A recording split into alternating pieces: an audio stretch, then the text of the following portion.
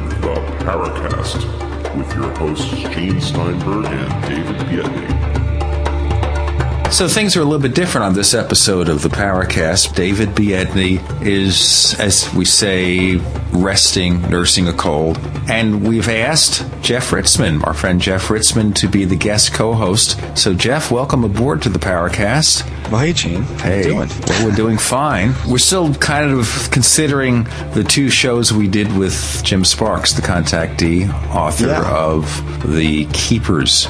I wonder what they're keeping from us or anything like that. And I know you listened to a lot of both episodes, Jeff. Did you get a feeling for what this guy is doing and whether he might have any chance of telling us an accurate story there of something that he experienced over the years? Well, you know, it came down to me, a lot of what I heard was kind of like, in my opinion, like amalgamates of different stories, little pieces of different things that I've heard before that kind of seem to flow into his story in one way or another. It's like a laundry list saying, I want this to sound kind of correct. Sort of that way. Yes, yeah, I mean, I didn't get, you know, I personally didn't walk away from listening to either time with really anything new, if you want to call it that. I didn't get anything from it as far as getting us closer to maybe understanding something, you know. I mean, based on my own stuff, I didn't really see anything of what I've seen and heard and what have you.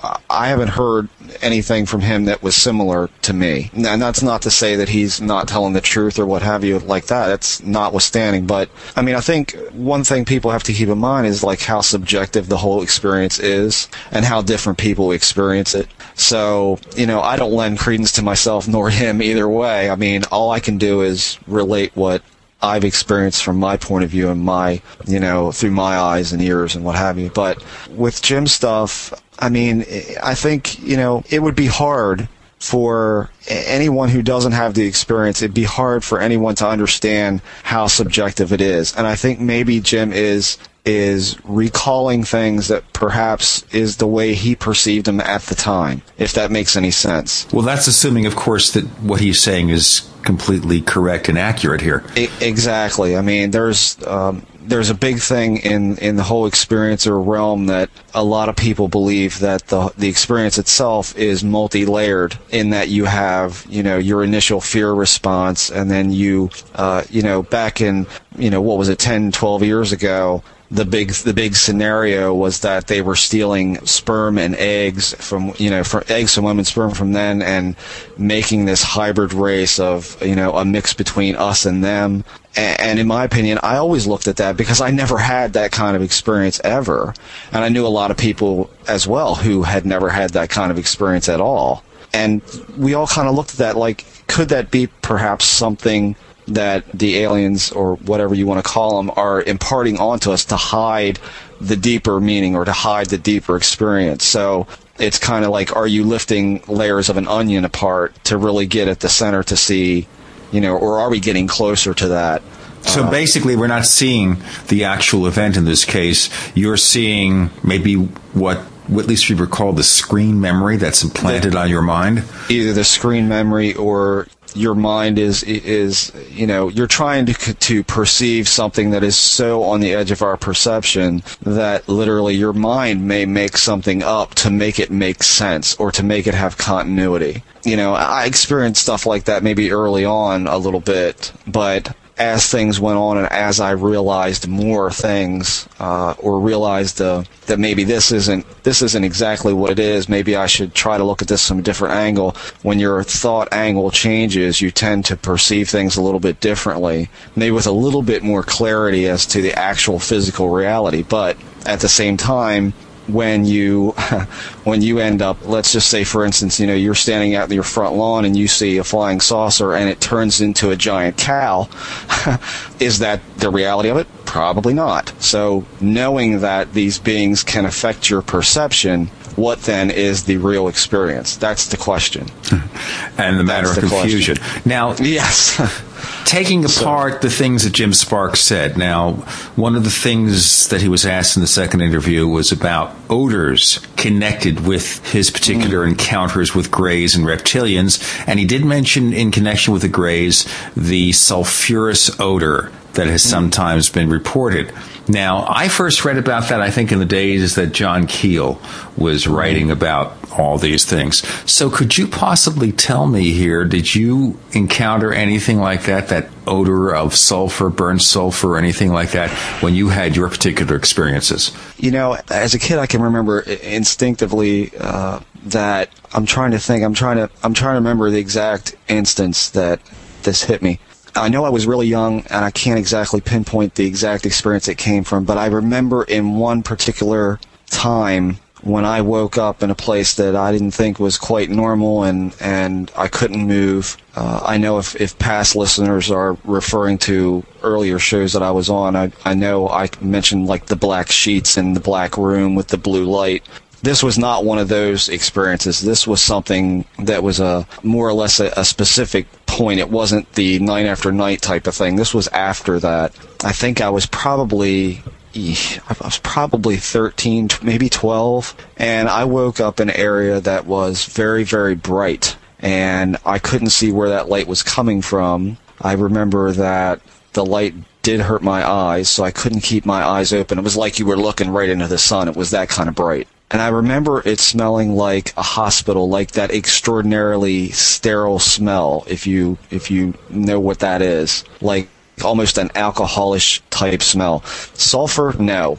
The beings themselves, I have never had that smell or have left that smell around the house. There is a smell that they have. I'm not going to say exactly what it is because I don't want to. That's one of the things I kind of use as kind of a control sample, just for my own knowledge of what people tell me. If somebody tells me, I have it written down, and I have posted it on the internet in different spots, but I never get any hits on it. I very seldom had anybody on the net write me and say, hey, I know that smell. I've had people I've met personally give me a description of what they think it smells like. I will say, let's put it this way. It's akin to a paper-ish smell. Paper-ish. But there's a certain quality to that paper that unless I told you, you wouldn't even think of it. That they have a smell to it. Okay, so you don't want to really tell us the specific not aspect. the exact specific, but it's a paper, like a paper smell that I know is associated.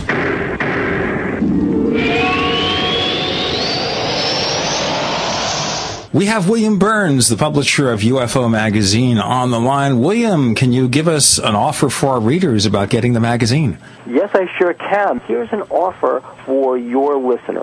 We have a special 5-issue introductory offer for first-time subscribers, $19.95 for your first 5 issues. Not available anywhere else but on the Paracast. So, Bill, how do they place the order? People can place orders by going to www.ufomag.com.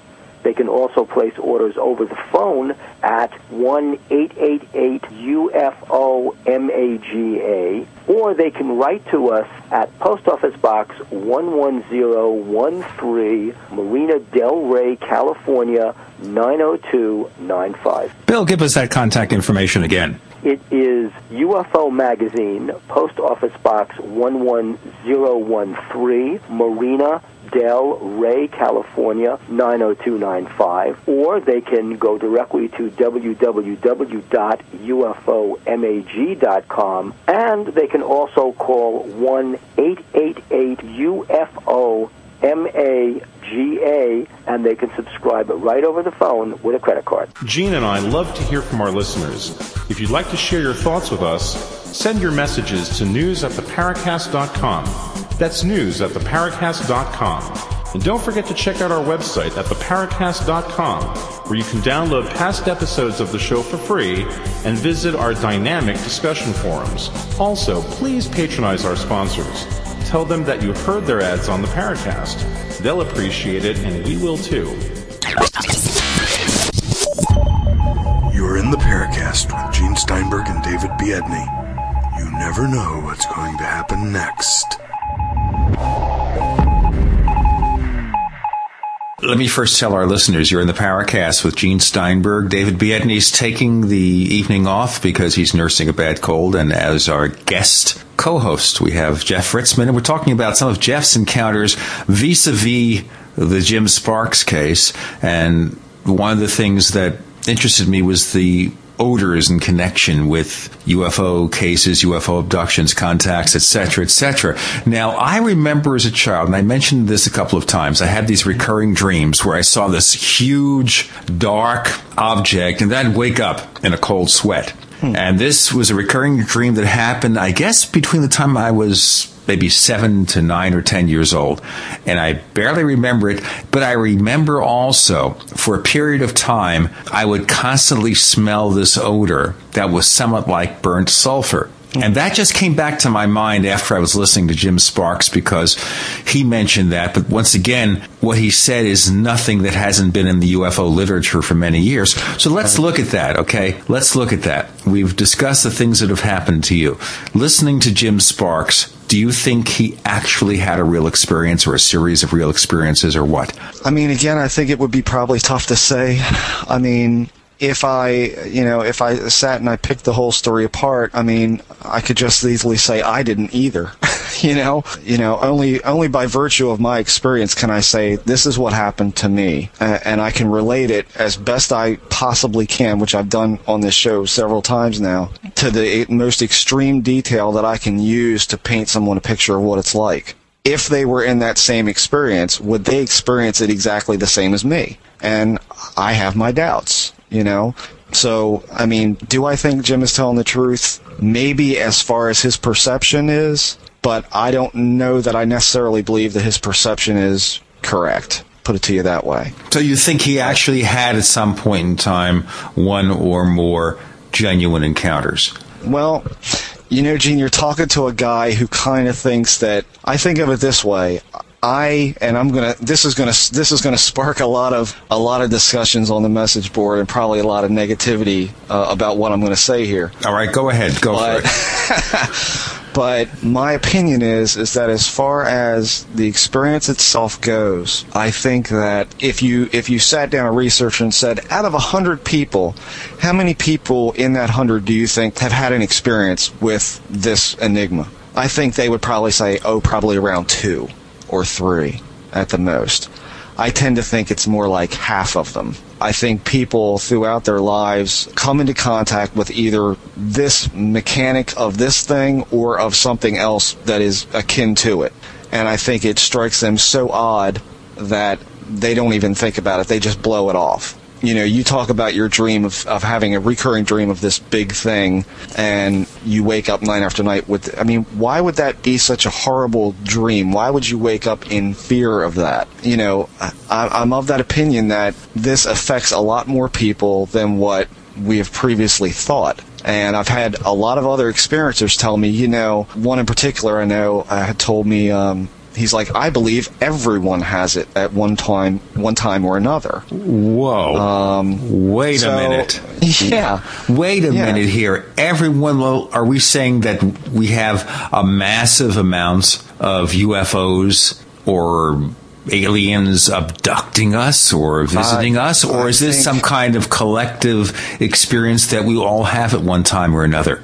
I think it could very well be that kind of thing. Which one? That it's a collective experience that, okay. It may not be as severe. You may not have as severe a reaction to it as I do. It may not be as vivid to you, but at some point you have come into contact with this, whatever it is.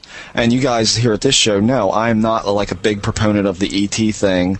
I'm not even a big proponent of it being a 100% all the time, 100% physical reality. I think it can be either. I think it has a choice, whatever it is. I do believe it's external to us. So, it gets very complex with me because I keep going, into them onion layers again, to the point where I think to myself sometimes that maybe this does affect way more people than we ever previously thought. And I think if people on the message board would sit down, or anybody listen to this, sit down and do this one exercise, write down a list of every bizarre, strange, unexplainable, in your opinion, thing that has happened to you in your entire life that you can remember. And I think you will find out that a lot of people on your board are going to say, you know what, I sat down and I wrote that list, and there is more than a few things that are really bizarre. Could that be part and parcel to what we're talking about? Could it be that deep that it actually can either peripherally or directly affect just about everybody? That's the question I'd like to know.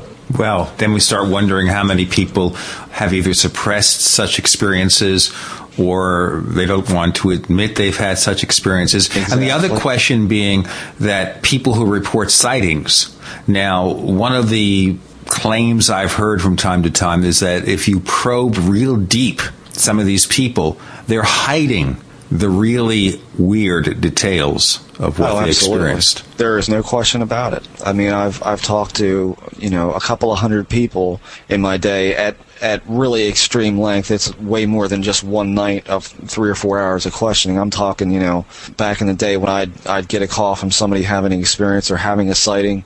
I mean, I'd literally spend 4 or 5 nights with them for up to 5 and 6 hours a night sometimes, throughout the course of maybe a month. A lot of them would say, well, let me tell you this, but don't put this in your report because nobody's going to believe this part of it.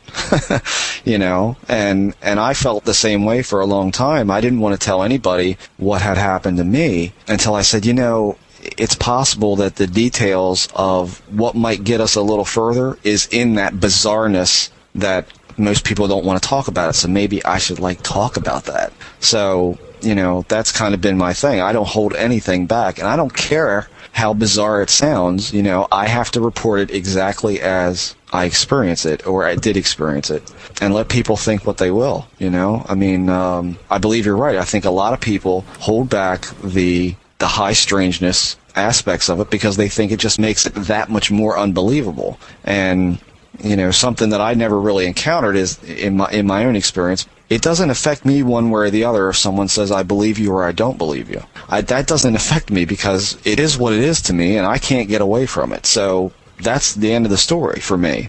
Now, I'm getting from this, and I know we've run back and forth a little bit in our discussion, that you are, to some degree, impressed by Jim Sparks and what he says he's experienced. To a point. I haven't gone back round robin with his story to actually, if I sat down with Jim, I would have to sit down and ask him one series of questions, and then go through 30 or 40 other ones and then come back to those first ones and reiterate them in a different way to see if he's consistent with his story. I know there were a couple things that I heard on the Paracast, and I can't put my finger on them right now as to what they were, but there were a couple that I was like, I'm not sure that's exactly how that went. I can't say that's proof of someone being deceptive, but it's also certainly one of the things that you look for in trying to evaluate the truthfulness of a story. Is can they recount verbatim almost what the experiences was over and over and over through, a decent span of time. And I think I saw someone on the board mention that, this didn't exactly jive with what he had said before, and I'm like, here we go, So at this point, if you ask me straight out, do I think he's legit? I would have to say, I'm undetermined about it because I would need to study him and his case a lot more. And it wouldn't be something like us having him on a radio show for a couple of hours. You'd have to sit with him in person for a day, a couple of days, and get a sense of what he has to say. Exactly. That's it. Again, it all comes down to his perception of what he experienced. Is it accurate? Who knows? Do I think he's being deliberately deceptive? I can't tell that yet. It is a lot deeper than just listening to somebody's story and evaluating whether they're telling the truth or not. It's got to be a pretty much an ongoing process to really try to evaluate and peel back the layers and see what's really going on. Well, we're going to peel back another kind of layer, which is the Soviet UFO Phenomenon, and we're going to talk to Paul Stonehill, who's the co-author of a book called Mysterious Sky, and we're going to look at what has happened in Russia, and, of course, when it was the Soviet Union, and to see whether some really fascinating mysteries can be uncovered there. And that's coming up next on the Paracast. I have a feeling we're not in Kansas anymore.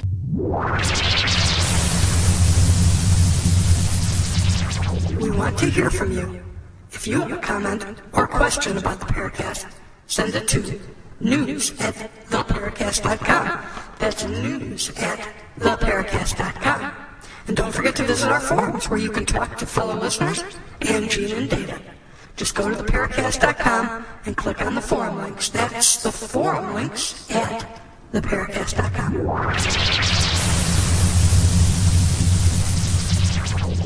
So, Paul Stonehill, first question I have for you in regard to Russian UFO phenomenon. What is the present attitude of the Russian government towards UFOs? As far as I know, they don't specifically have any programs nor any money allocated.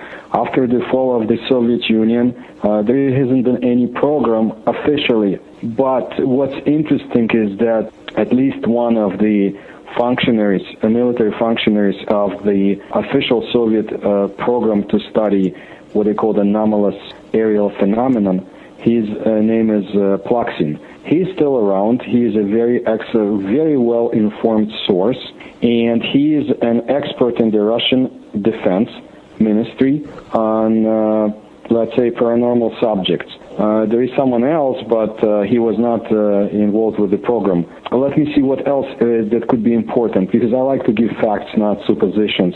One of the most capable Russian UFO researchers, Nikolai Subbotin, mentioned that in 2002 he had spoken with an officer in the Russian armed forces who still had been using the so-called instruction, a military form that was sent out to the armed forces in the Soviet times to fill out information in detail of sightings of, let's call it UFOs. They did not, but we'll call it UFOs. So apparently there's something that's going on. Even in 1994, a long time ago, I received a report that in 1994 they were still using the same instructions to research alleged sightings.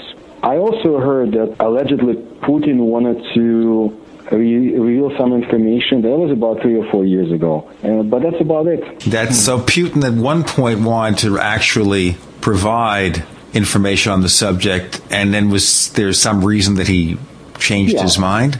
Yeah, and again, I don't want to speculate why or what. I mean, if he does reveal it, that would be nice.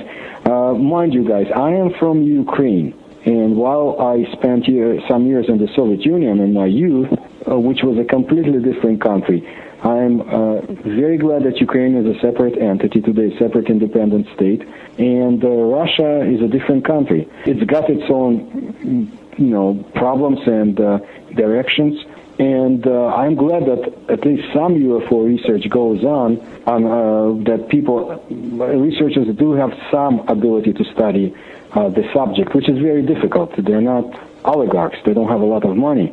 And I got to give it to them that they still go ahead and spend their own resources, take their own time, and do pursue research of UFOs, which is very significant, because Russia, as we will find out during our conversation here, is a huge country that has tremendous land mass. I would say that many areas of that land mass is still not researched completely, and there are many faraway places, very hard to reach places.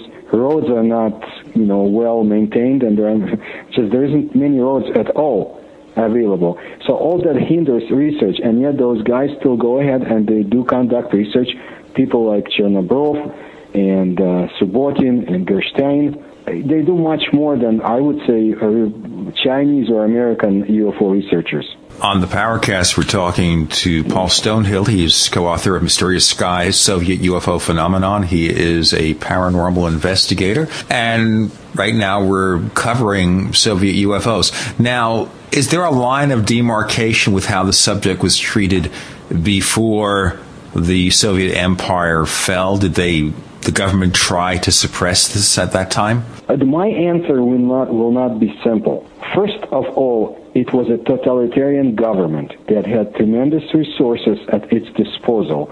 Even if they would not use them properly sometimes, they still had funding. I would say not unlimited, but quite large funding for research that they found to be of interest to them. And this was, of course, different from the previous regime, Russia under the Tsars, and different from today's regime, Russia in shambles, basically relying on oil to bring itself up. The Soviet Union was a different place. There was control, not always total control, but quite enough to make sure that information that was not approved would not come out. And I still have to tell you, like bamboo shoots breaking through the asphalt or concrete, that's how independent UFO research would break through the wall of secrecy. And, sometimes it achieved dramatic results, like in 1968, when a group of Soviet military officers, high-ranking military officers, and civilian researchers found enough support to gain a foothold in one of the facilities, so-called public relations, let's say, called facilities in the Soviet Union, and establish, a place where scientists and military would exchange information, meet, and it was approved initially by the Soviets, by the government, to the point that they had a chance to speak, to have some time national television and appeal to the masses, asking them to send in reports about UFOs. Soviet people, were quite educated, and they had seen a lot of strange objects in the sky, most of them most likely military, as has been proven, but not all. So letters would just stream to the addresses provided, and it was a very interesting time. But it ended soon because there was a blow, and it was suppressed, and other, let's say, forces within the military crushed it. And there wasn't anything dramatic, nobody was killed, but this was ended. And what's interesting, that at every time that such liberties with UFO research were crushed, I'll use that term, in the Soviet Union, books by American debunkers would come out. Like in 1960, Donald Menzel's book would come out. A few other debunkers were quite liked in the Soviet Union, and their articles would come out. And what we found out, and people will when they read this book, you see a lot of patterns, a very close cooperation in certain areas between the American government and the Soviet government, be it, for example, the Phobos space program, or in some other areas. And I think that during the times of trouble, let's say, when Gorbachev had the country in his hands, and his programs basically ended in the disintegration of the Soviet Union, I believe a lot of information was purchased or sold or stolen or gained some other way from the Soviet Union on UFOs. When Yeltsin... Now, let me ask you a question here. You're saying stolen. Do you mean that people purloined this information, or it was sold in the black market for price to some other people? Yeah, almost like a black market. Maybe some of the military officials found a way to supplement, very meager money that they had during the perestroika time. But for example, I was always interested as to what had happened to the files that Stalin had on Roswell incident, because in 1994, I believe, there was an official reply to an inquiry by Russian ufologists from the Ministry of Defense and the Ministry of the Interior, as what happened to the files, and they said, well, we looked and there are no such files on hand. Well, most likely that always ends up that way, yes, indeed.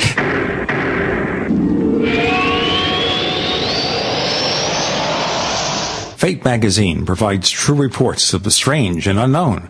Keep up with the latest on angels and miracles, psychic phenomena, ghosts, UFOs, life after death, and much, much more.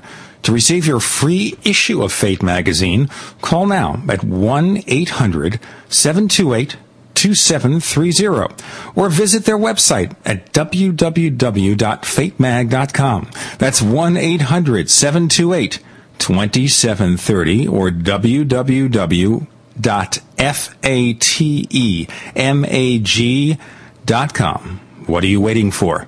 Your fate awaits. Gene and I love to hear from our listeners.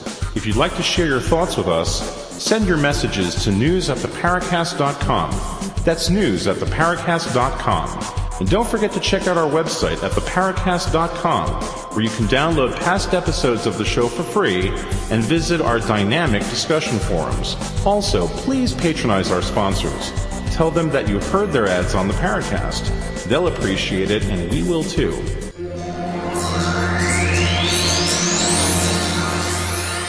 You're in the Paracast with Gene Steinberg and David Biedney. You never know what's going to happen next.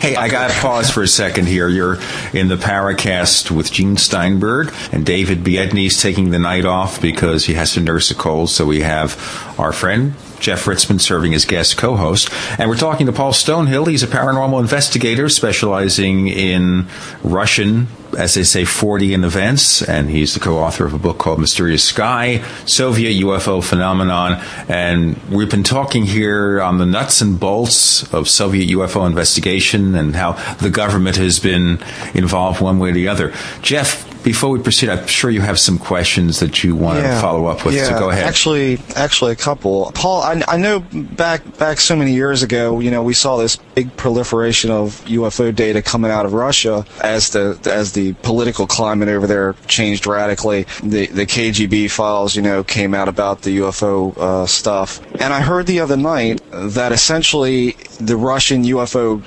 evidence that we've had such, fairly good access to, as far as I can tell, is starting to go back the other way. Can you tell me anything about that? I mean, is it starting to close up again? With the political climate changing again? Here's my take on it. First of all, in the book itself, I provide email and other addresses and contacts for Russian ufologists. If you read Russian, as an example, and some of them speak English, you can gain quite a lot of information just going on website. For example, I'm very glad that the so-called Setka materials, that's the secret program that they had for 13 years, UFO research. Those documents, some of them are available, of course not all, but enough to make your hair stand up, so to say. Right. Now, as far as the nobody knows what happened to the files. I'm sure they're locked away. Based on my research and articles published in Fate and some other magazines, and not just about UFOs, I can see that, of course, there's less information coming out. It's just that the uncertain period of Yeltsin rule has ended. In Russia, whether they will go complete secrecy way or not, Russia is keeping its files intact and not available. And yet, no one has punished any UFO researchers.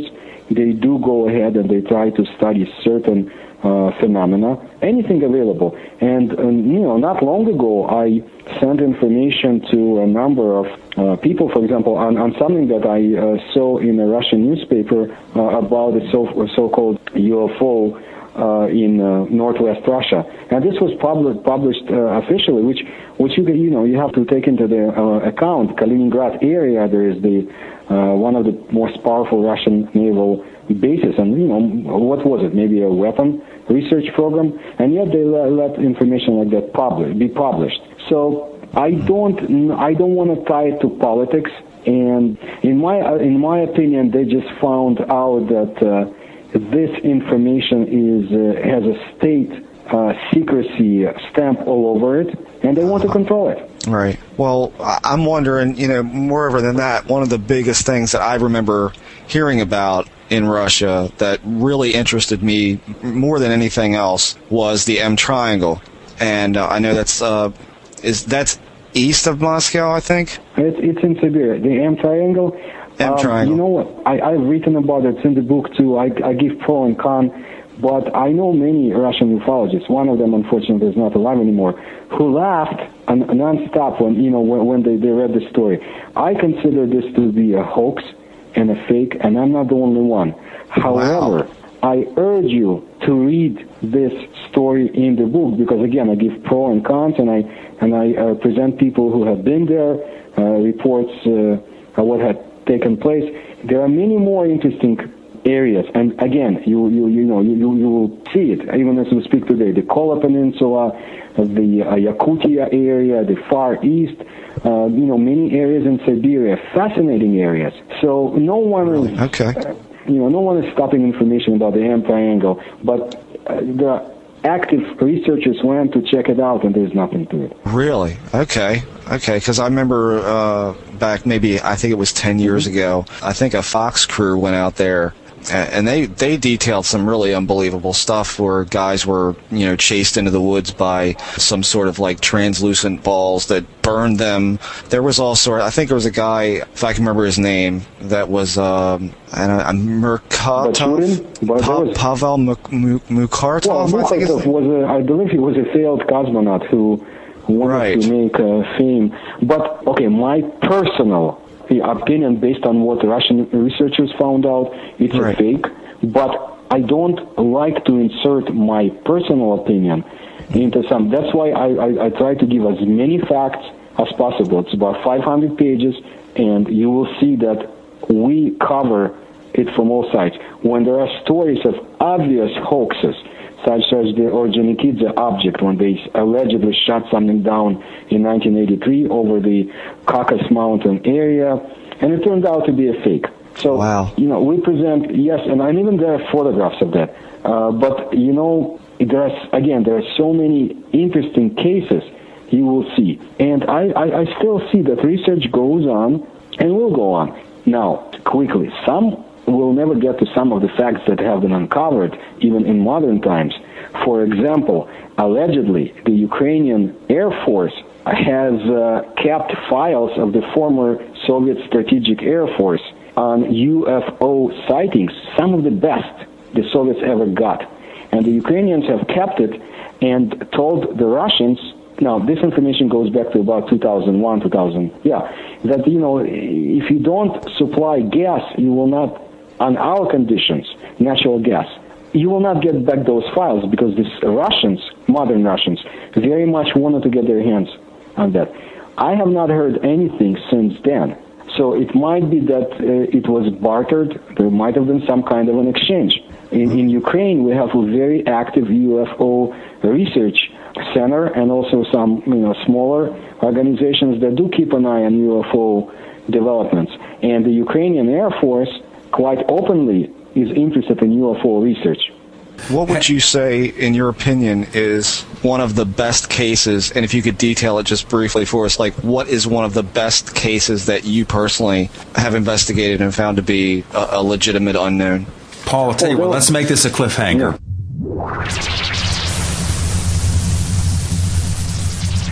We want to hear from you. If you have a comment or question about the Paracast, send it to news@theparacast.com. That's news@theparacast.com.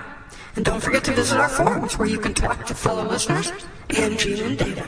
Just go to theparacast.com and click on the forum links. That's the forum links at theparacast.com.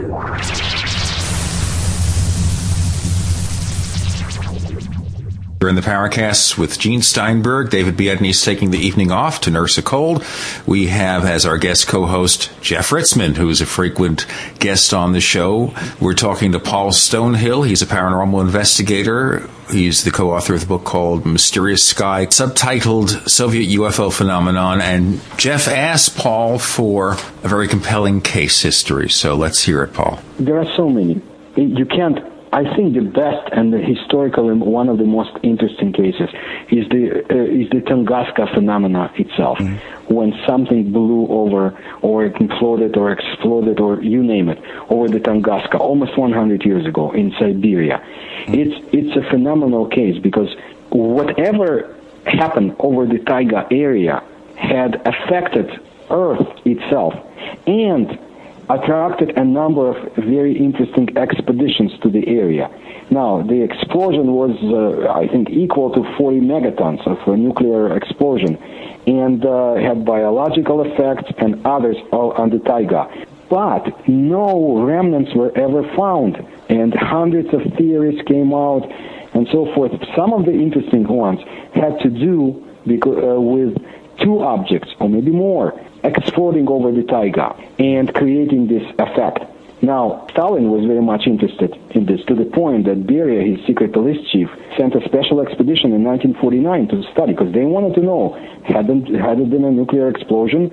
Very capable military scientists were sent to the area, collected information, did their research, reports, and we don't know what happened to the files. There were expeditions back in the Tsarist times to the area that we don't know much about. Official expeditions began in 1921. That's just one of the cases. In the modern Soviet times, I am fascinated with a very interesting episode called the Monchegorsk object, when the Soviets found a small shuttle-like object in their disposal, not far from one of their military bases, and they hauled it away and placed it in Monchegorsk, studied it very intensely, and were able to get inside this object, try to break something off because they couldn't. They actually did, some of the piece of equipment, but it's not something that they would produce. Now, again, this was it was as if built for dwarfs, and they had it in their possession for a while. I believe Mr. Gorbachev made a special trip to the area, changing his itinerary, and then this object simply disappeared. We collected a lot of information because Philip had also excellent contacts and was respected in the former Soviet Union. We have information on so-called underwater, unidentified submersible objects, and which is our pride, and a huge chapter on just military encounters. I found very interesting patterns and stories about so-called sinister dirigibles or blimp-like objects over Russia, starting in, I would say, 1915, but especially from 1950s on. And what's important are the testimonies of qualified witnesses, not somebody from, who is a village cowmaid who sees something in the sky. Not to put her down, but you got scientists. For example, there was somebody in 1953, a former inmate of Soviet concentration camp, himself a scientist, and a lecturer of military institutes, who had observed this sinister, unusual, huge cigar-shaped objects that had separated into smaller pieces, and the horrible effect it had on the health of himself and other biological beings in the area. And allegedly, the Soviets actually tried to shoot it down in 1953. This was right after Stalin's death. Now, I have a report that came from Russia, from the Soviet Union, for the chief of naval counterintelligence of the Pacific Fleet, and we give his name to, and how he said that such similar object was sighted over faraway objects of the Pacific Ocean. And then we also go into, for example, 1940s during the battlefields when Russians were fighting Nazis, and what they had observed, same object. And then, for example, and I'm just telling you one of many cases, but patterns. I'll give you a date, August 17, 1954, 8:12 a.m. This is from a military report. An unusual object sighted by anti-aircraft unit very close to the Chinese border. Same object, very similar. Then we give other dates, and very interesting areas like the Soviet-Persian border, not far from Iraq, very hot area because of the Afghan war at the time, similar objects sighted. And this is what we wanted to do, present qualified, credible testimonies by trained observers like astronomers, cosmonauts, KGB people. We have KGB reports too, although KGB by no means was the primary organization to collect information on UFOs. And when people get into our chronology of Soviet UFO research and extensive discussions of that program that I mentioned earlier, you will see what they were after. And please understand that we don't have all the information, but even our information will make people wonder. What about hard evidence in terms of radar reports, in terms of photographs, videotapes, things like that? Well, the book has photographs that we were found available, and many of them, and a lot of information came from St. Petersburg, from a very capable man by the name of Mikhail Gerstein, who has done tremendous research, but he's not the only one. Colonel Kolchin, and a few other names. I don't want to go through names. It's just, what we were able to obtain, we have. In terms of radar reports, if something tangible to hold in your hands, I know there is a black market for that, but it's not. I am not the person to ask. I do know that sometimes when I publish articles in fake magazine about, for example, Soviet, so-called psi weapons research, I would get offers and letters saying, well, can you sell it to me? I don't have this. If those who are interested to contact the Russian researchers, they can write to me. I know of for example, one of the books that you cannot get today for covering parts of the so-called fifth expedition of 1981, when Soviet cosmonauts allegedly sighted something very unusual. So you can get objects. Actual remnants, I don't think that any one of us would have. It's a state secret, and it's something that the Soviets and the Russians guard, just like the Americans do.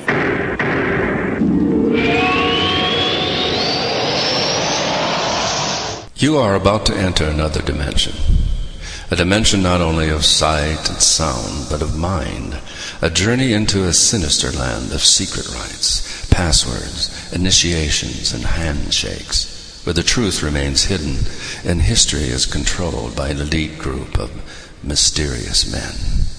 Imagine, if you will, that I'm holding a book in my hands that explains this secret history, and that the name of this book is Conspiracies and Secret Societies, the Complete Dossier. Here is described centuries of dark dealing, lies, murder, mayhem, and cover-ups in the pursuit of unimaginable money and power. My name is Brad Steiger, and the stories you are about to read may have actually happened at the signpost up ahead.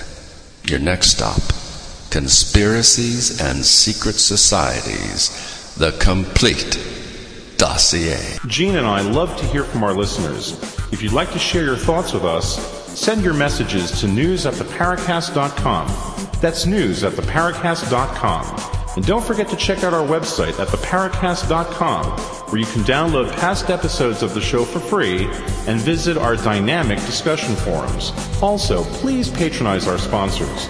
Tell them that you heard their ads on the Paracast. They'll appreciate it, and we will too. You're in the Paracast with Gene Steinberg and David Biedny. You never know what's going to happen next.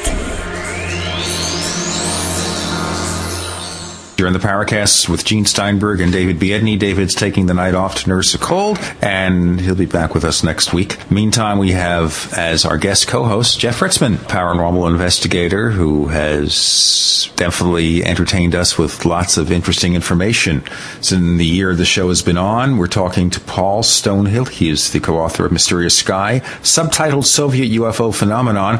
Jeff, you want to pursue this further with him? Yeah, Paul, there was another thing that I remember hearing a lot about that I'd like to ask you about, which is Hill 611. Excellent that you did. Yeah, known as the Russian Roswell, if I'm thinking of the right one. And I remember Gene was asking you something about the hard evidence being found or being had. And if I'm remembering right, there was some kind of a mesh material that had some sort of previously unknown aluminum alloy in it that the Academy of Sciences did some work with over there. And whatever happened with that kind of stuff? Well, first of all, guys, what I can do is, actually I wanted to send it to UFO updates, and I will, but I will copy you too. The most interesting update that came from the gentleman who had researched this Hill 611 phenomena. It happened in Dalnygorsk. It's a small settlement in the Russian Far East. Actually, it happened during the Soviet times. There are two main explanations. There are some, but two main explanations as to what it might have been. One of them presented by very well-respected ufologist and the author of the first Russian UFO studies textbook.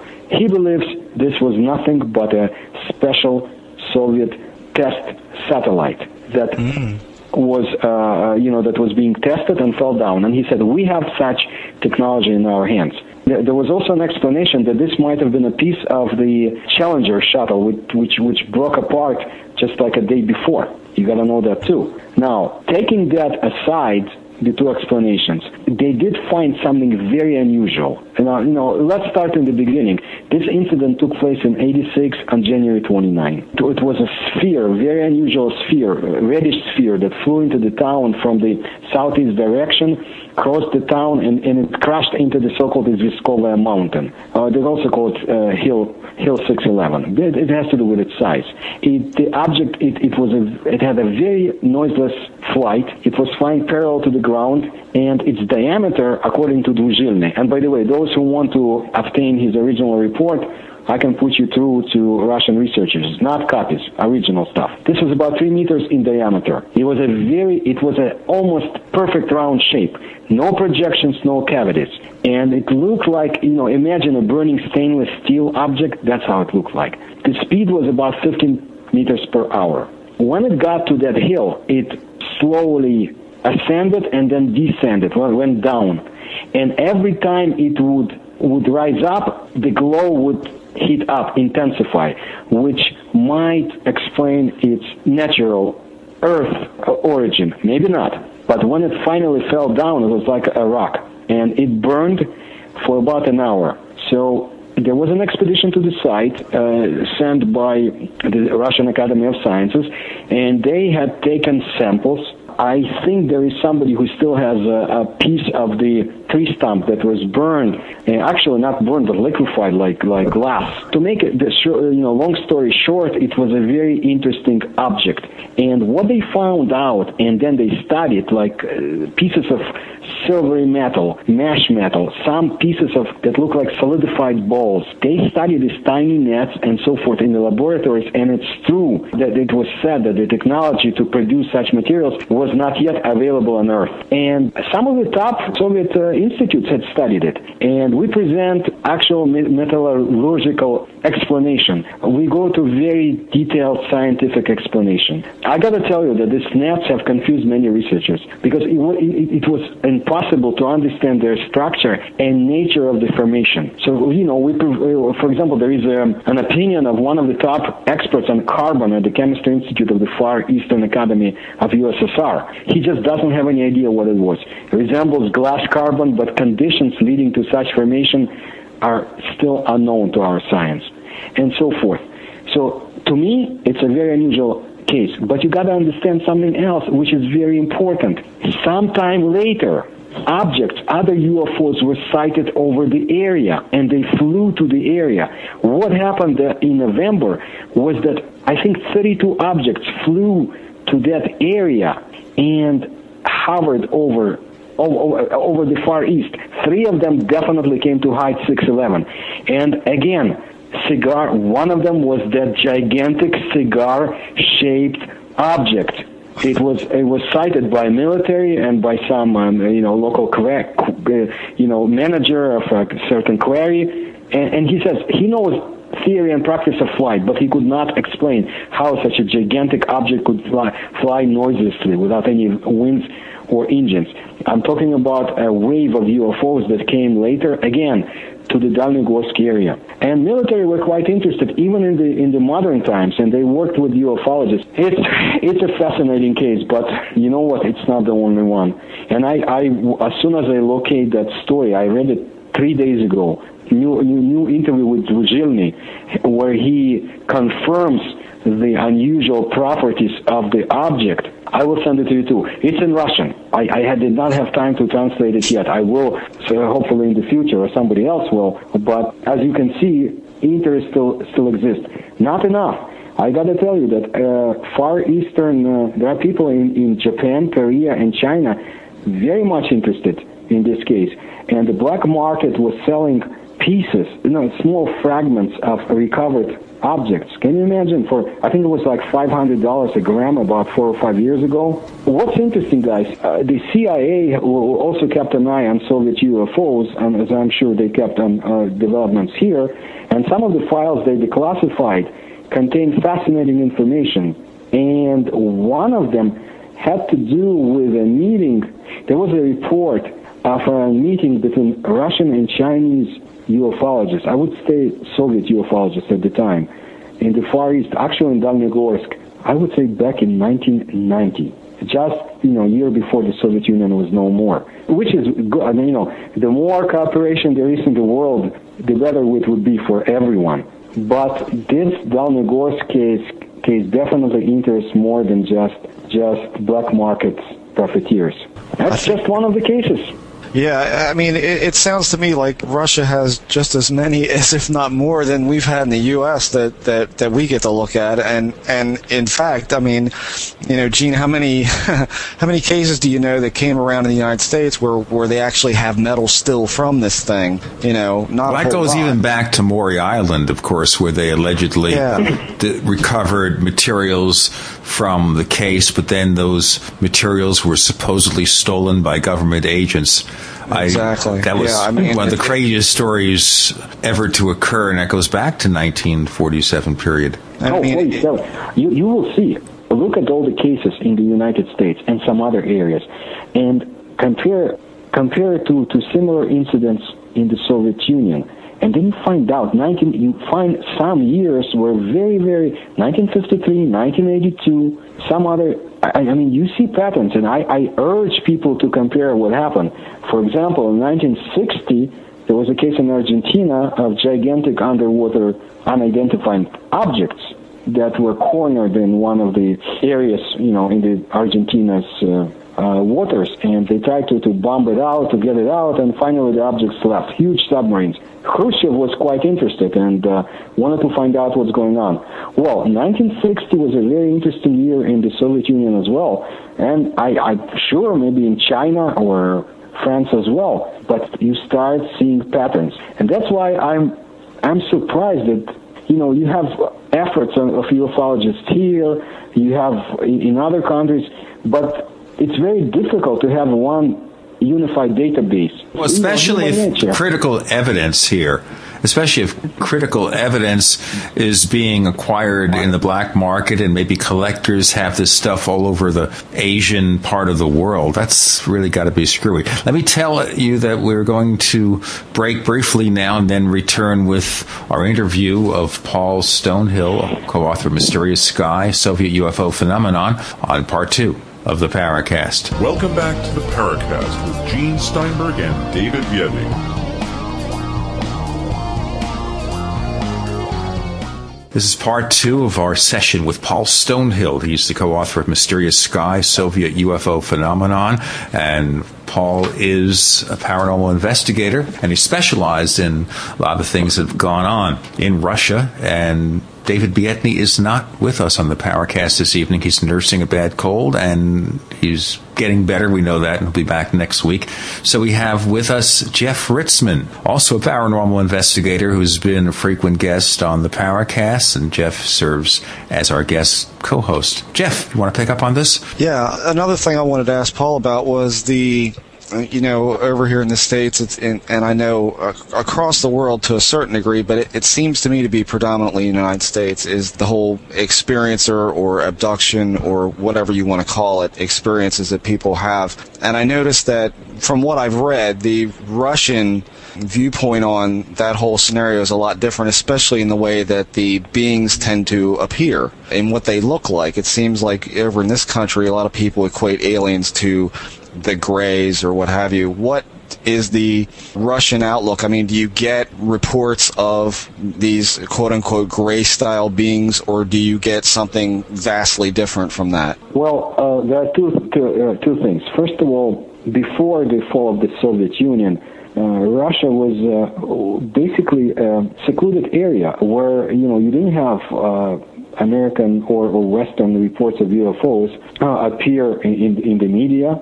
And whatever happened there, whatever reports they had were so-called homegrown.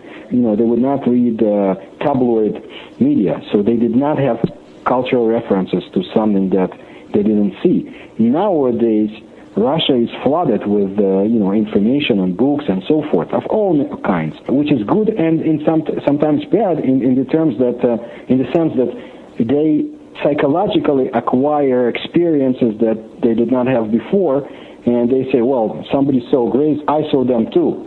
Right, and cultural contamination, right. Absolutely. So, yeah, first of all, about so-called abductions. If we listen to Vladimir Zhaja, who is one of the fathers of Soviet ufology and a very active and brave person, and I wish him many long years. He's aged now. But he presented information that up to 5,000 people would be abducted in the former Soviet Union per year.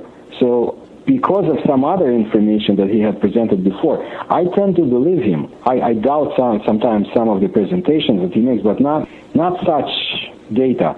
And he investigated it too. So this is very interesting.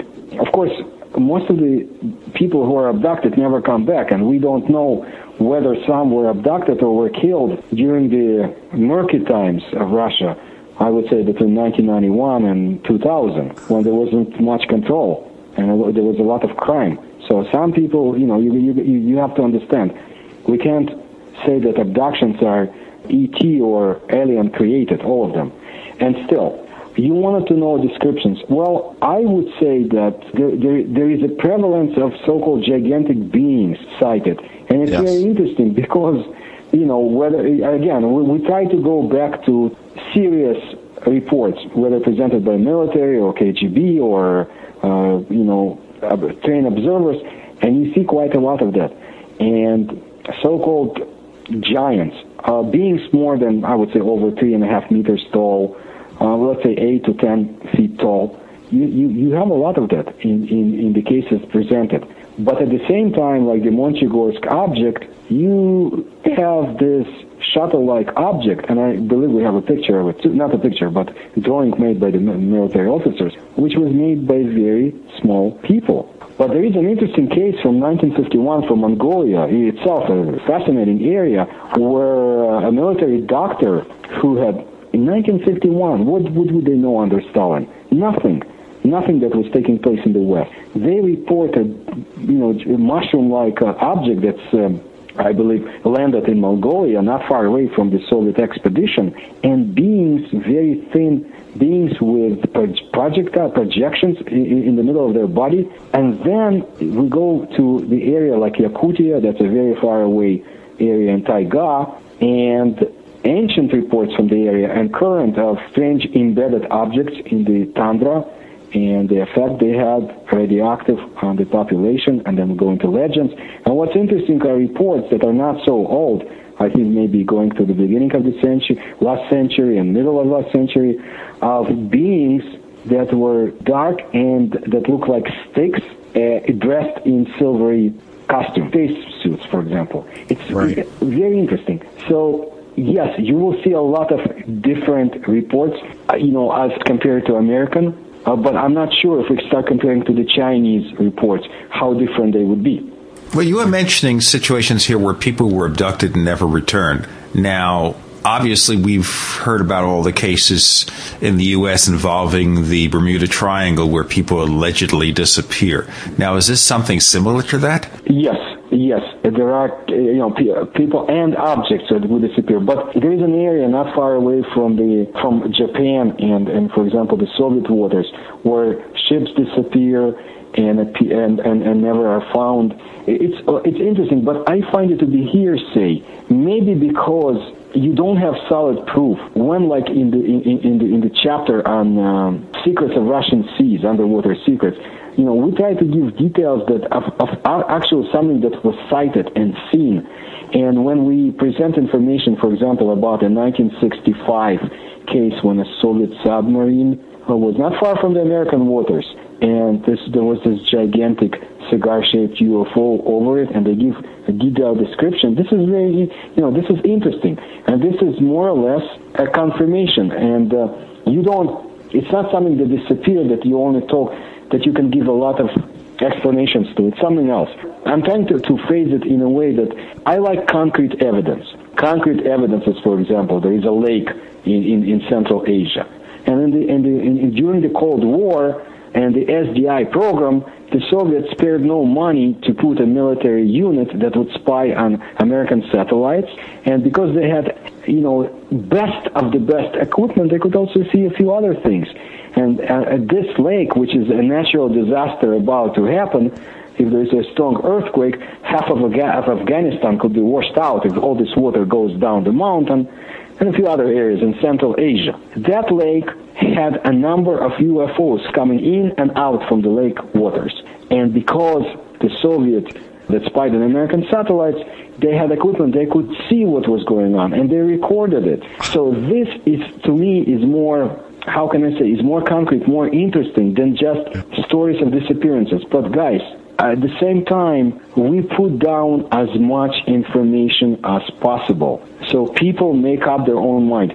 Even historically, we have a case from one of the old Russian manuscripts of a boy, and that manuscript is kept in a church in Russia, and in the museum. You can see that a boy who was taken up to the sky by some intelligent being, and the boy was shown many wonders around the celestial sky, and was given a lot of instruction as to the sciences and so forth, and he was brought back to Earth.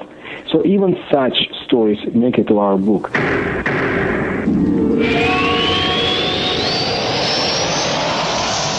I think most of you know that I love radio, and so I decided to look for the ultimate receiver for AM reception, because I want outstanding AM reception, day and night, especially night where it gets difficult. So I've discovered that C. Crane's CC Radio Plus has earned the reputation of having the best AM reception, which is exactly what C. Crane intended when they designed this gem of a radio.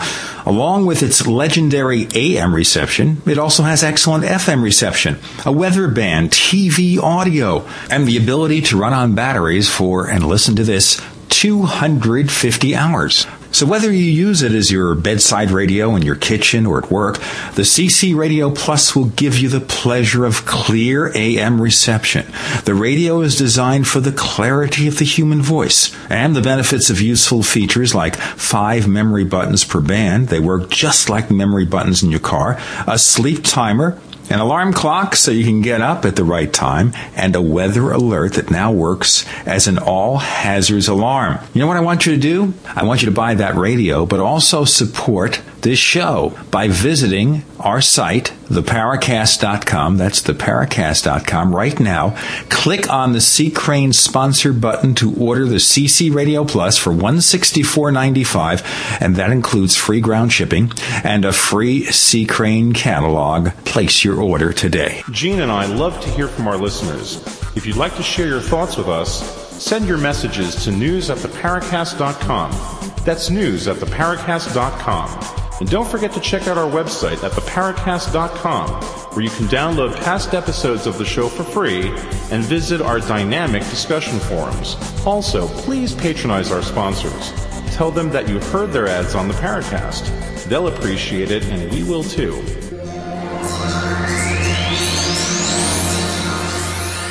You're in the Paracast with Gene Steinberg and David Biedny. You never know what's going to happen next. Let me tell our listeners you're in the Paracast with Gene Steinberg and David Biedny. David's taking the night off to nurse a cold. Our guest co-host is paranormal investigator Jeff Ritzmann, who has been a frequent guest on the show. Paul Stonehill, our guest this evening, is co-author of Mysterious Sky, subtitled Soviet UFO Phenomenon. Now, back in World War II, here in the U.S., we heard of cases of so-called Foo Fighters, which were reported in the European theater of the war, and some people felt, or at least at the time, they may have been weapons from the Nazis. No one knew what they were. Now, going back into the Soviet history of UFO cases, paranormal instances, etc., do you have anything comparable to the Foo Fighters? Absolutely. There's quite a lot of information. First of all, separately, we go through the history of the so-called Nazi UFOs and their research, which was, they were trying to create a social-like object, and they had some achievements, but it's separate. Many years ago, I received interesting information from Colonel Officer, who was one of the Soviet top guns, and he was able to immigrate to Israel, and I hope he's still alive. We even have his photograph. He was a very keen observer who sighted UFOs over Poland in 1944, and he started collecting information. But we also have other information. If you remember, I told you about this this gigantic sinister blimp-like objects. One of the interesting cases was actually from 1940s, given by Colonel Kovalchuk. During the World War II, a huge blimp-like object, about 150 meters long, appeared over the military airfield where they were stationed, and it had no gondola. It moved at the altitude of 500 meters. They thought it was a Nazi object, so they started shooting at it, but they couldn't do anything. So that's one case. There are other cases.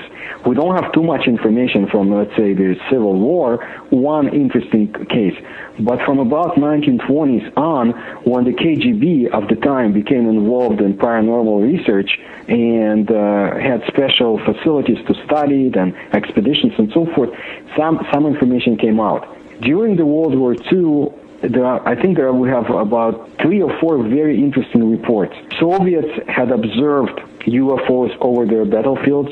They did not know what they were. They tried to shoot them down. In some cases, they could not. So they thought maybe it's German weapon.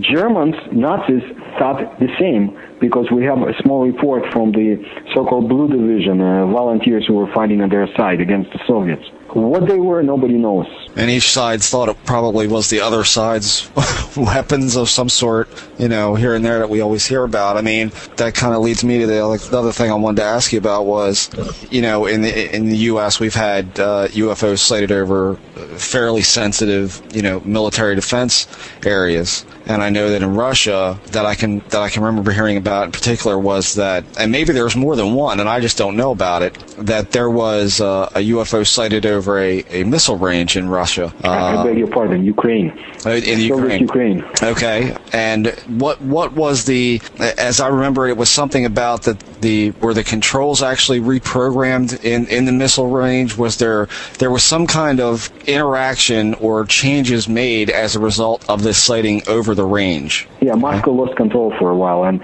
I believe the sequence started for the missile to be launched in the United States. I believe for some period of time, definitely 15 seconds. That was for sure, but right. More. They lost full control. Now, 1982 is a fascinating year. This is the same year where in the lakes of the Soviet Union they sighted gigantic swimmers. We go back to the so-called giants. Who were they? Soviet military observers.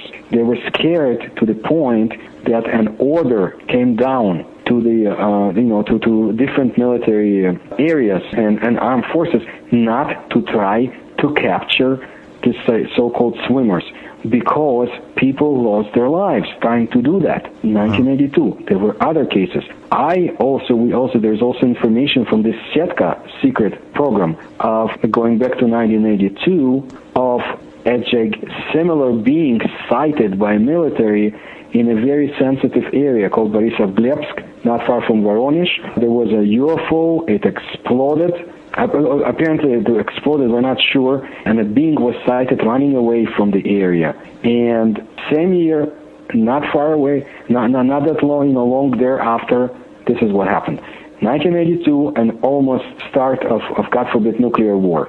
Then sightings of the so-called swimmers, and then this sighting from, and this is, again, dates, names from that military program, all available. We have available from that military research program. A few other cases in 1982. It was a very interesting year.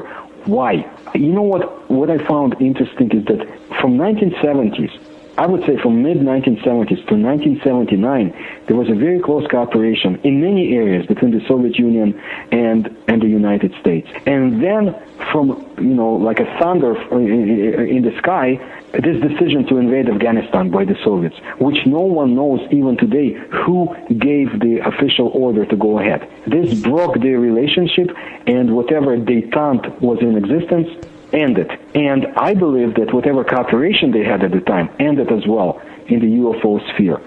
So this is, in itself needs to be studied as well. I just don't have concrete evidence or time to do it. But when you get areas of cooperation, like later 1989 Phobos case, when two Soviet space probes to study Martian moonlets were sent, on an expedition, this was a joint West European, American, and to an extent Soviet scientific achievement. And it was destroyed when the probes were on their way to Mars. And then 1989, then 2 years later, the Soviet Union stopped. Was no more. The perestroika ended, detente ended to an extent, and there was no more cooperation. It seems like every time there is close cooperation between nations, something happens. Now, wait a minute. I'm going to ask you about that in a moment.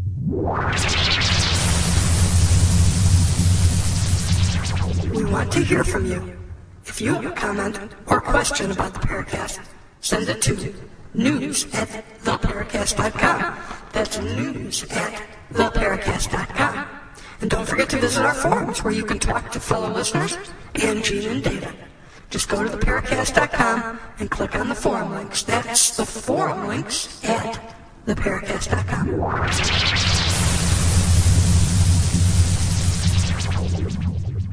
You're in the Paracast with Gene Steinberg and David Biedny. David is nursing a cold this evening. Our special guest co-host is Jeff Ritzmann. And we're talking to paranormal investigator Paul Stonehill. He is the co-author of Mysterious Sky, subtitled Soviet UFO Phenomenon. Okay, now, I wanted to ask you this, and this is something which becomes obvious, and that is, it seems that the Americans and the Soviets are cooperating in UFO investigation, whatever, and something happens. Now, are you saying something sinister is causing this to happen? Maybe it's just a coincidence. I prefer to be more positive and to have a shiny outlook on life, but some things are hard to explain, and it may be up to future researchers to find out, because you see, gentlemen, most of the files are still closed, and just seeing small openings in the files makes people excited about information that comes out. But I see patterns, and this is one of the patterns that comes out from the book. The book is full of information. Okay, but we're talking here, obviously we certainly have a link to the book over at theparacast.com so people can learn more about it and order if they want to. And we want to certainly cover a lot of the areas here. But now, that's another question, too, which is raised here. The Soviets and the Americans, what about collusion with regard to UFO secrecy? Do you think that they talk to each other about things like that, or did in the past? I do think so. And if we go back to 1986, when Reagan mentioned something and Gorbachev mentioned something, and it's fascinating how they start. Sometimes they're human beings after all, and information came out. Gorbachev admitted, yes, they had UFO research. Reagan said that there may be alien threat, and if we were united, we could defeat it. That's very interesting. But you look. Short answer. Personally, I believe there's quite interesting exchange of information between the two. How can I prove it? No. Is there enough information, for example, in our research to show that the Soviets were interested in American research and Americans in the Soviet research? 100%. That goes back to, that bears the question that has to be asked here, is that not so long ago, I believe, I can't remember if it was the CIA or who it was,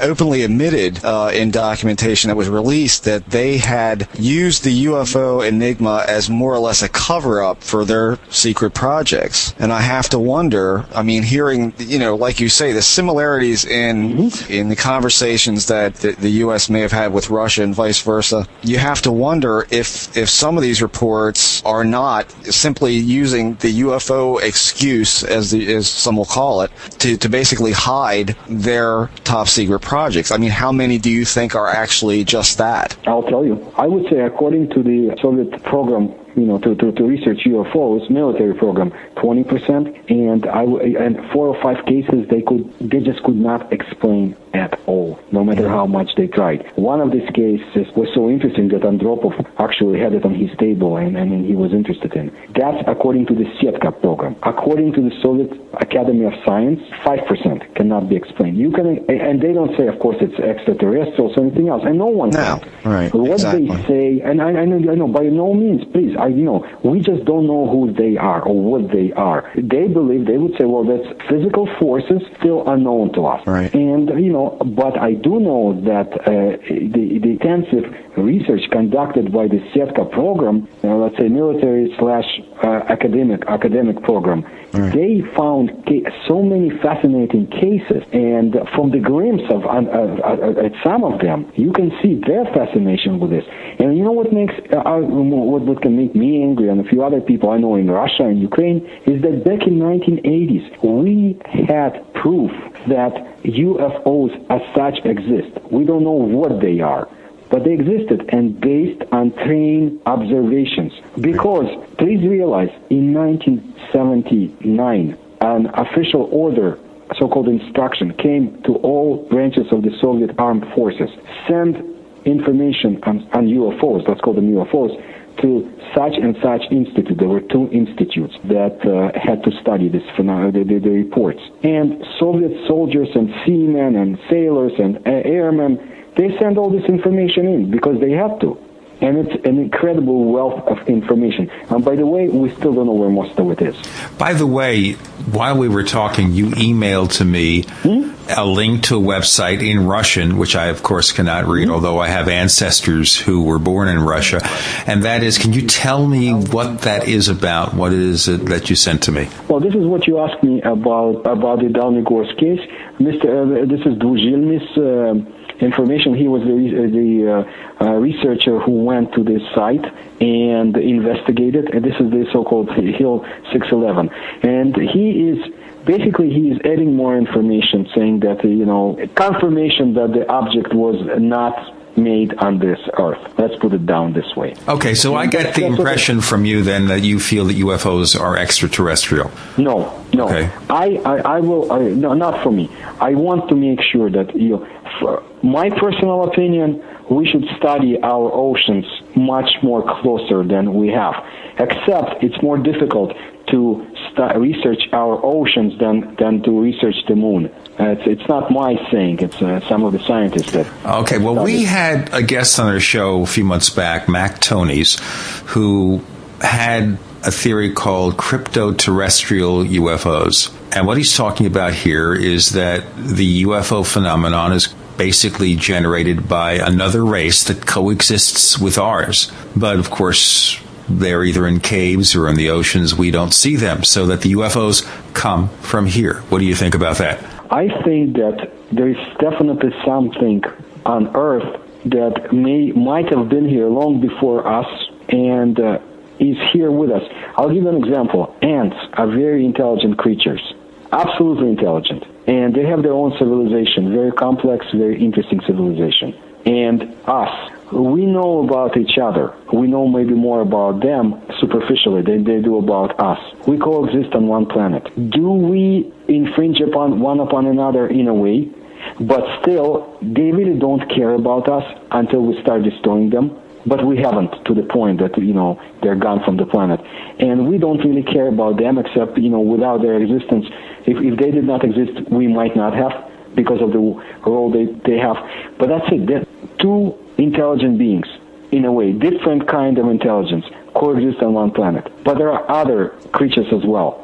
Dolphins, we don't know that much about. I know because I know the Soviets were studying them very intensively as well. That's another intelligence, but at least we can observe each other. We cannot observe more intelligent, more advanced beings that maybe most likely do not abide by our physical laws. If you look at UFO reports, I can go by Soviet Russian cases when a UFO flies and stops at incredible speed and then breaks into many different pieces that come together later on and changes shapes and so forth. We cannot do it. Our technology cannot perform such actions. They do.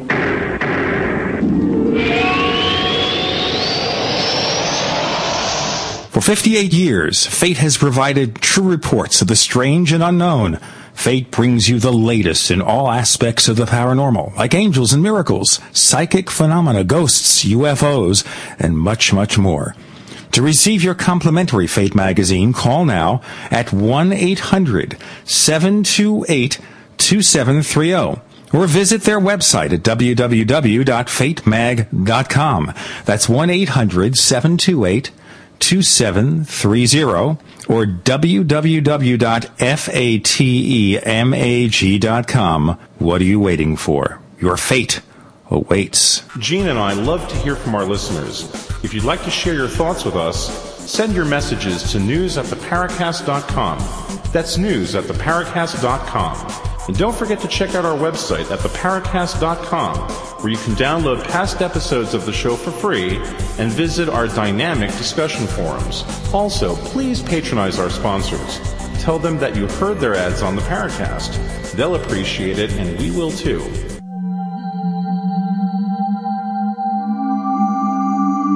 You've entered another dimension. You've entered the Paracast.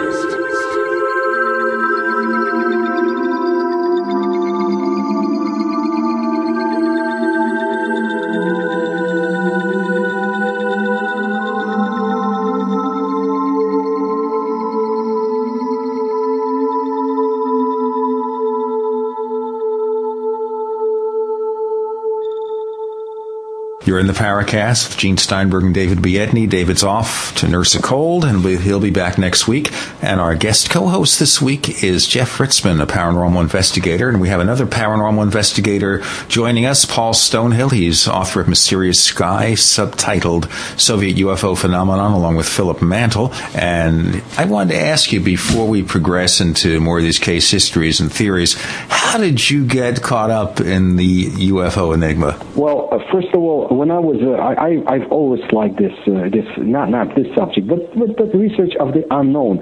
It wasn't paranormal in the Soviet Union. You know, we were brought up in a different society, but there were interesting publications such as Technika Молодежи, something like technology for the young people, and very iconoclastic people were able to publish interesting research and science fiction stories, and also research and ideas in that magazine. And I collected that from 1950s. I was able to get old issues, and then when I was a kid in the Soviet Union, I read quite a lot about ancient astronaut theories. They had their own, earlier than some people here, and also UFOs were somewhat discussed, not openly, but some cases were published.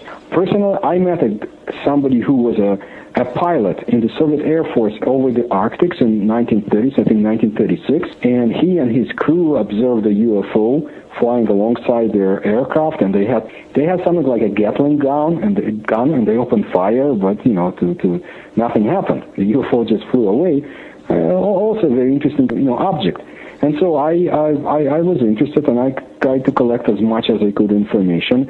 And when you are too persistent, you do get things in your hands. I didn't get anything from the West, but I heard a few things. We also have black markets in the Soviet Union, and you could get some literature.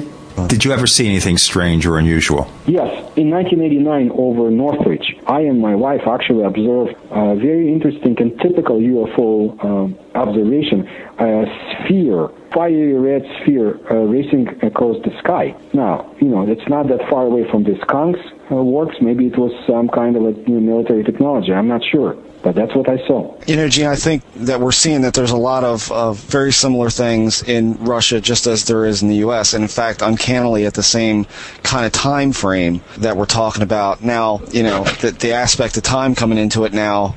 Paul, do you think that there's any chance at all, or what do you feel about some people who say that this is possibly a dimensional? You mentioned that we should be looking closer at our oceans, and I'm not sure that I disagree with you with that. What is your outlook on something like the dimensional theory or the time traveler thing? Do you see anything in the Russian literature that points you in that direction, maybe? Perhaps theories came out that it could be beings from other dimensions, but time travelers, no. Again, in the recent years, they started talking about it, but they take, like you said, cross-cultural contamination. Right. I think previously, during the Soviet times, especially as espoused by scientists, they believed that they dealt with extraterrestrials or so-called ancient astronauts, let's put it that way. Okay. And they were more, because science was respected, and again, religion was not in fashion at the time, And there were a lot of scientists, brave and intelligent people who wanted to find out what is it that's flying over us. But they also knew that for a craft, spaceship, to get here from any nearby star, if it had any intelligent life, it would take an enormous amount of time and generations. Right. So were such objects flying using technologies unknown to us? Possibly. Yeah. Possibly. Well, I mean, the other side of the coin between the U.S. and Russia, and here's a question that Gene's going to smile about because it's very near to my heart. You know, in the U.S., I'm sure you've looked at cases in the U.S., and we have, and Gene and David have discussed this at length on this show, we have a pretty disgusting amount of hoaxers, proliferating across the whole UFO community. Do you have that kind of thing in Russia? Is it really rampant as it is here, in Russia? Is it the same? Do a lot of people hoax stuff and try to get away with it? Some, and cases like the Orджоникидзе object. And I don't, in the period covered, for example, in the book, no. And even nowadays, for example, I don't believe in the M triangle, and you will see why, or in the Orджоникидзе object. But I don't think people have too much time to spend creating hoaxes. They are trying to survive. Right. See, I just want to add something. We are dealing here with two different entities. The USA and the Soviet Union, Russia, has gone to tremendous changes in the last century. Bloody revolutions, invasions, changes of government, and a breakdown of civilizations. Tsarist Russia was different from the Soviet Union, and modern Russia is completely different from the other two. Right. And the United States has been a stable society. You've gone through changes, but evolution is the right word here. Evolution of the society, but the economy has been stable more or less. You don't have the Federation destroyed anytime recently. I'm not talking about the Civil War. California becoming a separate nation, Texas becoming another separate nation. Right. And, you had this in the former Soviet Union. And also the leaders of the Soviet Union they wanted to know what threat is being posed by so-called UFOs. Why? Just like people here, just like the government here, but maybe Sure. they were a little bit more, psychotic about this.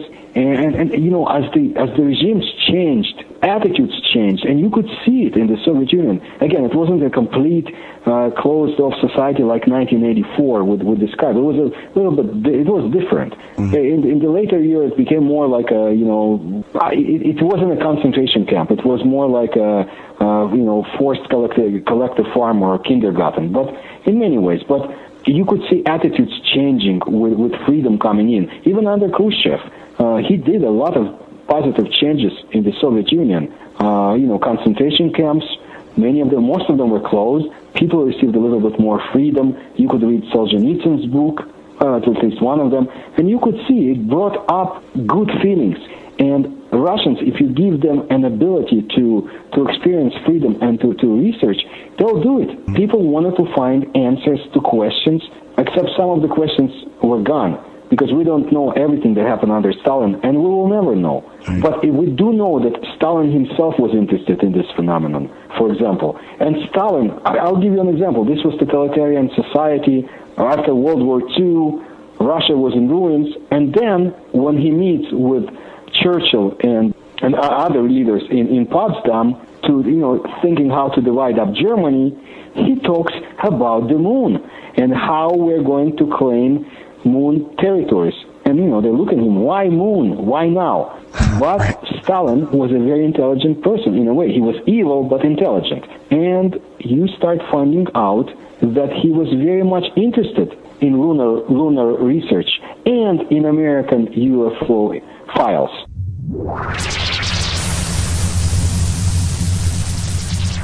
We want to hear from you. If you have a comment or question about the Paracast, send it to news@theparacast.com. That's news@theparacast.com. And don't forget to visit our forums where you can talk to fellow listeners and Gene and Data. Just go to theparacast.com and click on the forum links. That's the forum links at theparacast.com.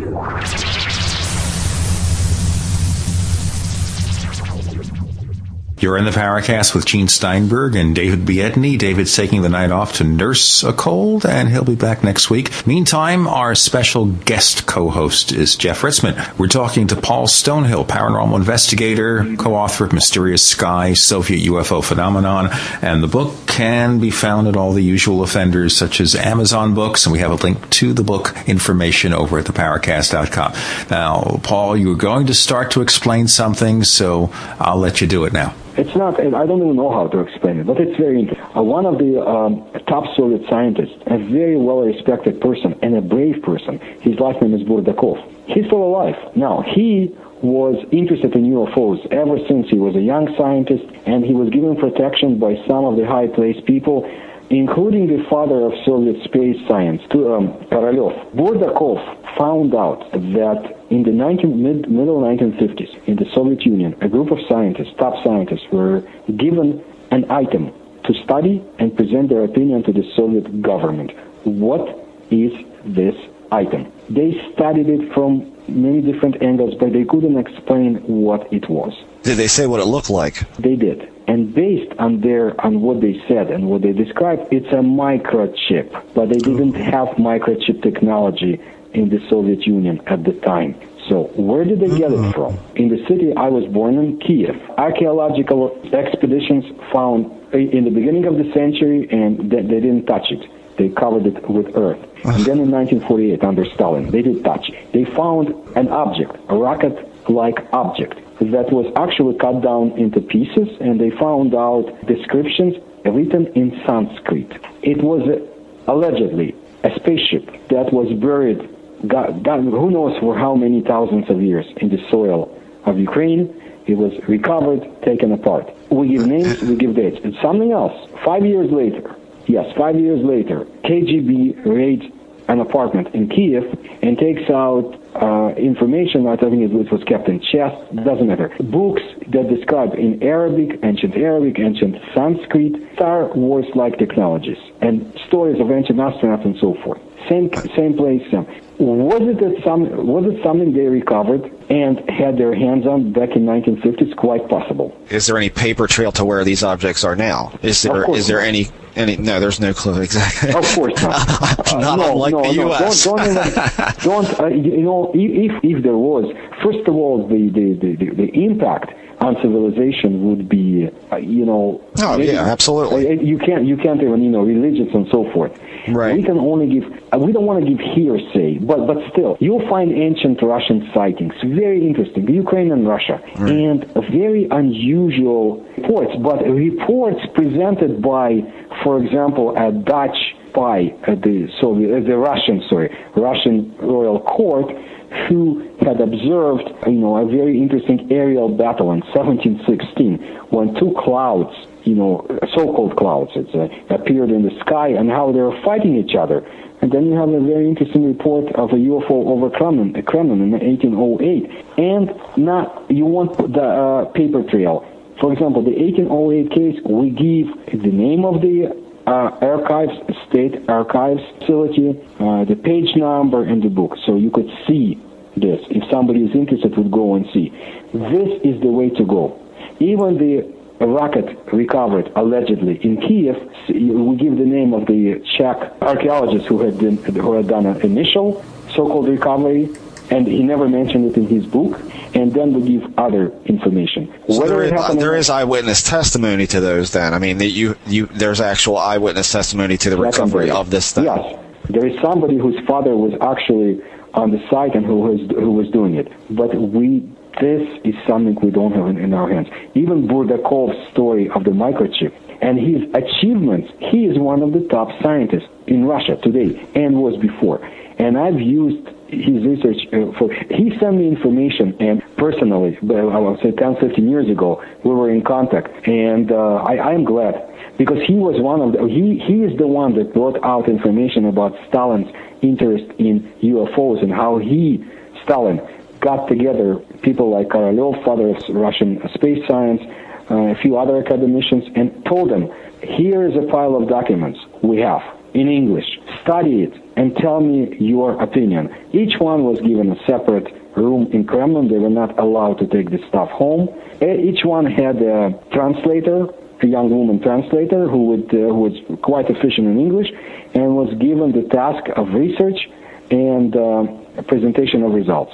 And all of them came with the same conclusion. Yes, UFOs exist. What they are, we don't know, but such objects do not present immediate threat to the Soviet Union. That sounds what the U.S. tells us. Yes, of course. Yeah, this is exactly what the U.S. government was telling us, with very few changes in language. Yeah, very, very little. It sounds almost identical. I mean, but that doesn't excuse the fact that we don't know what it is, and we should try to find out what it is. I mean, that's a thing that, again, it's blowing me away that there's so much information. Just like here, I mean, you talk about the recovery of an object in archaeology sense is found, and there are witnesses to that. The daughter of one of the archaeologists, you say, this sounds like so familiar as to, Jesse Marcel. You could draw the lines. I mean, it just all seems to be in the same boat, that there is no, I mean, the reason I asked about a paper trail is actually, we know that, or we believe that the Roswell wreckage, was taken to Wright-Patterson. I was wondering if there was a thing like that with that particular find. Was it taken, or was it said to have been taken to a particular facility or a secret base or what have you? Who would you ask? I mean, yeah. Well, I mean, that becomes the problem in that, I mean, I mentioned earlier that, the U.S. government did use the UFO story as more or less a cover for their secret projects. At the same time, we had documents released about that kind of thing. Whereas in Russia, that kind of thing wasn't released. And I have to think that, based what I was told, that if you came out, if you said to me, well, this particular craft was found by the Soviet army, say, and there's documentation to that, that's not the kind of thing that, a Russian army officer is going to talk about, back in the days of the USSR. That's not something that he's going to talk about.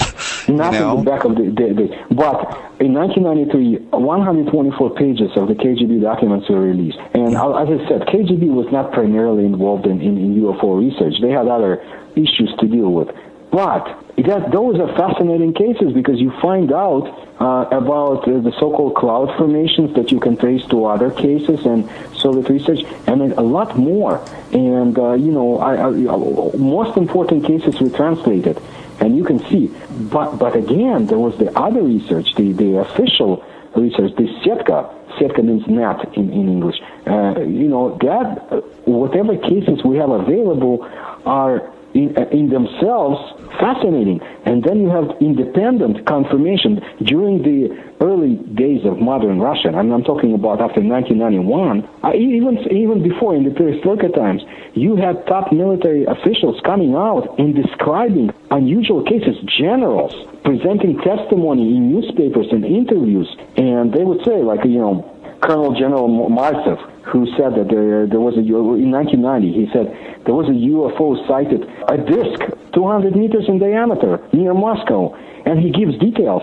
Well, we have about 4, 5, 6 testimonies like that, and much more, especially when we go into the chronology year by year. And of course, it's not complete, but it's as complete as you can find anywhere else. And then you have testimonies of scientists who had observed objects over nuclear installations or secret facilities. The picture you get is this: Moscow was as powerless as Washington. When and from the very early days of Soviet space science research, they observed UFOs over their secret testing sites. People like Orlov, they couldn't do anything.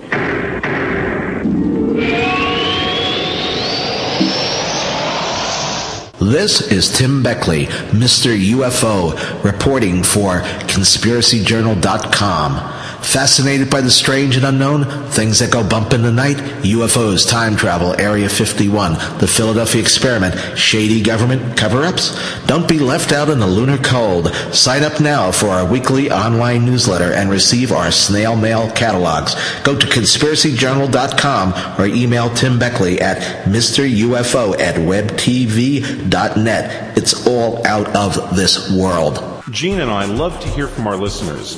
If you'd like to share your thoughts with us, send your messages to news@theparacast.com. That's news@theparacast.com.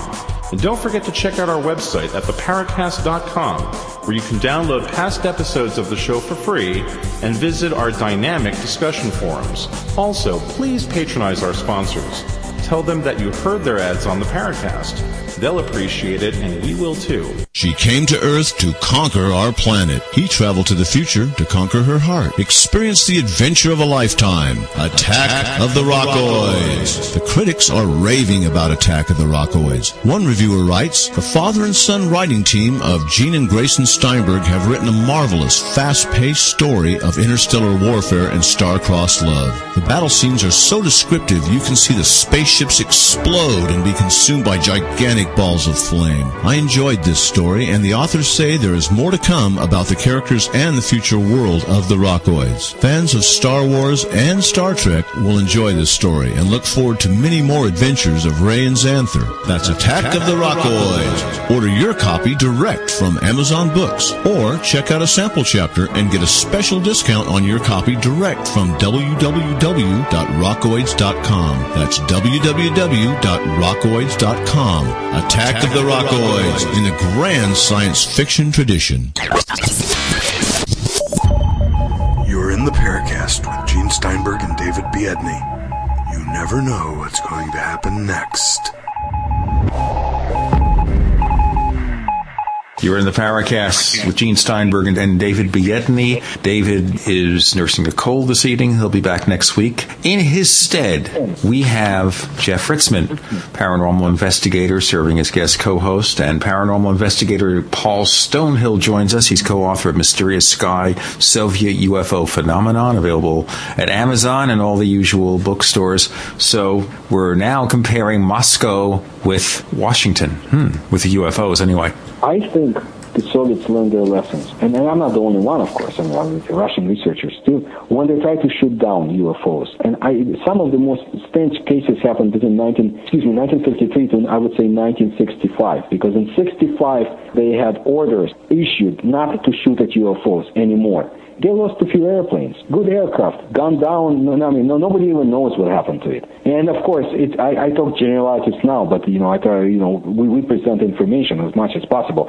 We still don't know about all of the cases. The colonel I told you about, Colonel Officer, one of the Soviet top guns who lives in Israel, he reported cases from Central Asia. Later, I found other confirmation. Very mysterious cases when they tried to shoot down gigantic UFOs over their sensitive border areas, and as a result, lost aircraft. And there are more specific cases as well. So by 1970s, they knew, leave the UFOs alone, whatever they are. Yeah, you can study them. And of course, those pesky UFOs would, come right over your nuclear silo. You become nervous, or a space ship and being constructed. But it was a phenomenon you couldn't do anything about. You had to take it. And what's more interesting, you said maybe they used this as a pretext for military tests. Absolutely. Right. But what happened that during the tests, they had UFOs come from nowhere and also be in the area. Very sensitive tests. And that takes me to something more interesting. Also, I see a pattern in the book itself, and from my research, not only UFOs, but you get a pattern of helpful interference. Take Chernobyl, 1986, the explosion at the nuclear power plant. Right. Reports, and we give names, of a UFO that actually came to the area and diminished the fire, abated results of that explosion, actually might have interfered to lessen the impact. UFOs came to the area later. We give names, we give dates to the same site, because that nuclear plant is a disaster that can happen anytime again if they don't actually shut it down. But that's different. Right. Is there photographic evidence of anything at Chernobyl? Is there any photographs of that kind of thing? We give a name of somebody who has, based on reports from Ukraine, who has. But nobody took photographs during the 1986, during that day of UFOs. Only testimonies. There's other photographic evidence. Do you have the same kind of witness intimidation that seems to come out of the U.S. with the, so-called government agents, telling people who either are at a crash site or at a discovery site or have a sighting? Do you have the same kind of effect over in Russia where you have government people telling the general populace, you're not to talk about this, this is not to be discussed, or at the time where the Russian people really afraid to say much of anything? Well, military people would have to give so-called raspiska when you sign down, when you put your signature on a document and say you cannot reveal it, it's a state secret. Yeah, right. You have that. Intimidation as such, people were, generally in the Soviet Union, people were afraid to speak. It wasn't, Russia before the Soviet Union. People were afraid to speak. Today, they may be hesitant. There are other developments that take place. But that's not, still, nowadays there's so much information in Russia. But during the Soviet times, of course, they knew if you speak too much, you can be sent to Siberia, right? To put it that way. So at the same time, people exchange information. There were even underground publications. I have one or two that I bring with me to lectures. And intimidation as such, I have a report, somebody actually I know personally, a scientist from Kiev who had observed a wonderful UFO sighting. I mean, I've never heard other descriptions of it, but he wasn't the only one because a report was published in the Kiev newspaper at the time. I think it was early 1980s, without going to the chapter itself. Now, he was asked by KGB, very, very interesting, very intensive people, questions, and then he was asked private questions about himself, what he was doing in Kiev, and so forth. So he told them, guys, do you want to know about UFOs, or do you want to know about me personally? Right. What I eat in the morning. So, and you know what? After they knew that they're speaking to an intelligent person, they put aside all stupidity and they say, let's go straight forward. And they ask him very interesting, qualified questions. But as such that, somebody's going to, attack and kill, no. And people knew what to talk about, what not to talk about. Some people got burned for too much interest in UFO research. They lost their jobs. Right. I don't think anybody was, per se, sent to a concentration camp after 1956. Before, absolutely. After, no. Hey, we only have a couple of minutes left, so I wanted to just maybe sum up a few things here. Jeff, you have a couple of final questions? Well, I mean, aside from the obvious, which is that there's a lot of similarities going on here, the one thing I'd like to see is some of the stuff that the Russian government has as far as photographic data, because I'm kind of a visual guy. I mean, that would be infinitely interesting to see what you talked about, where they were, doing surveillance on the lake and there's something coming out of the lake.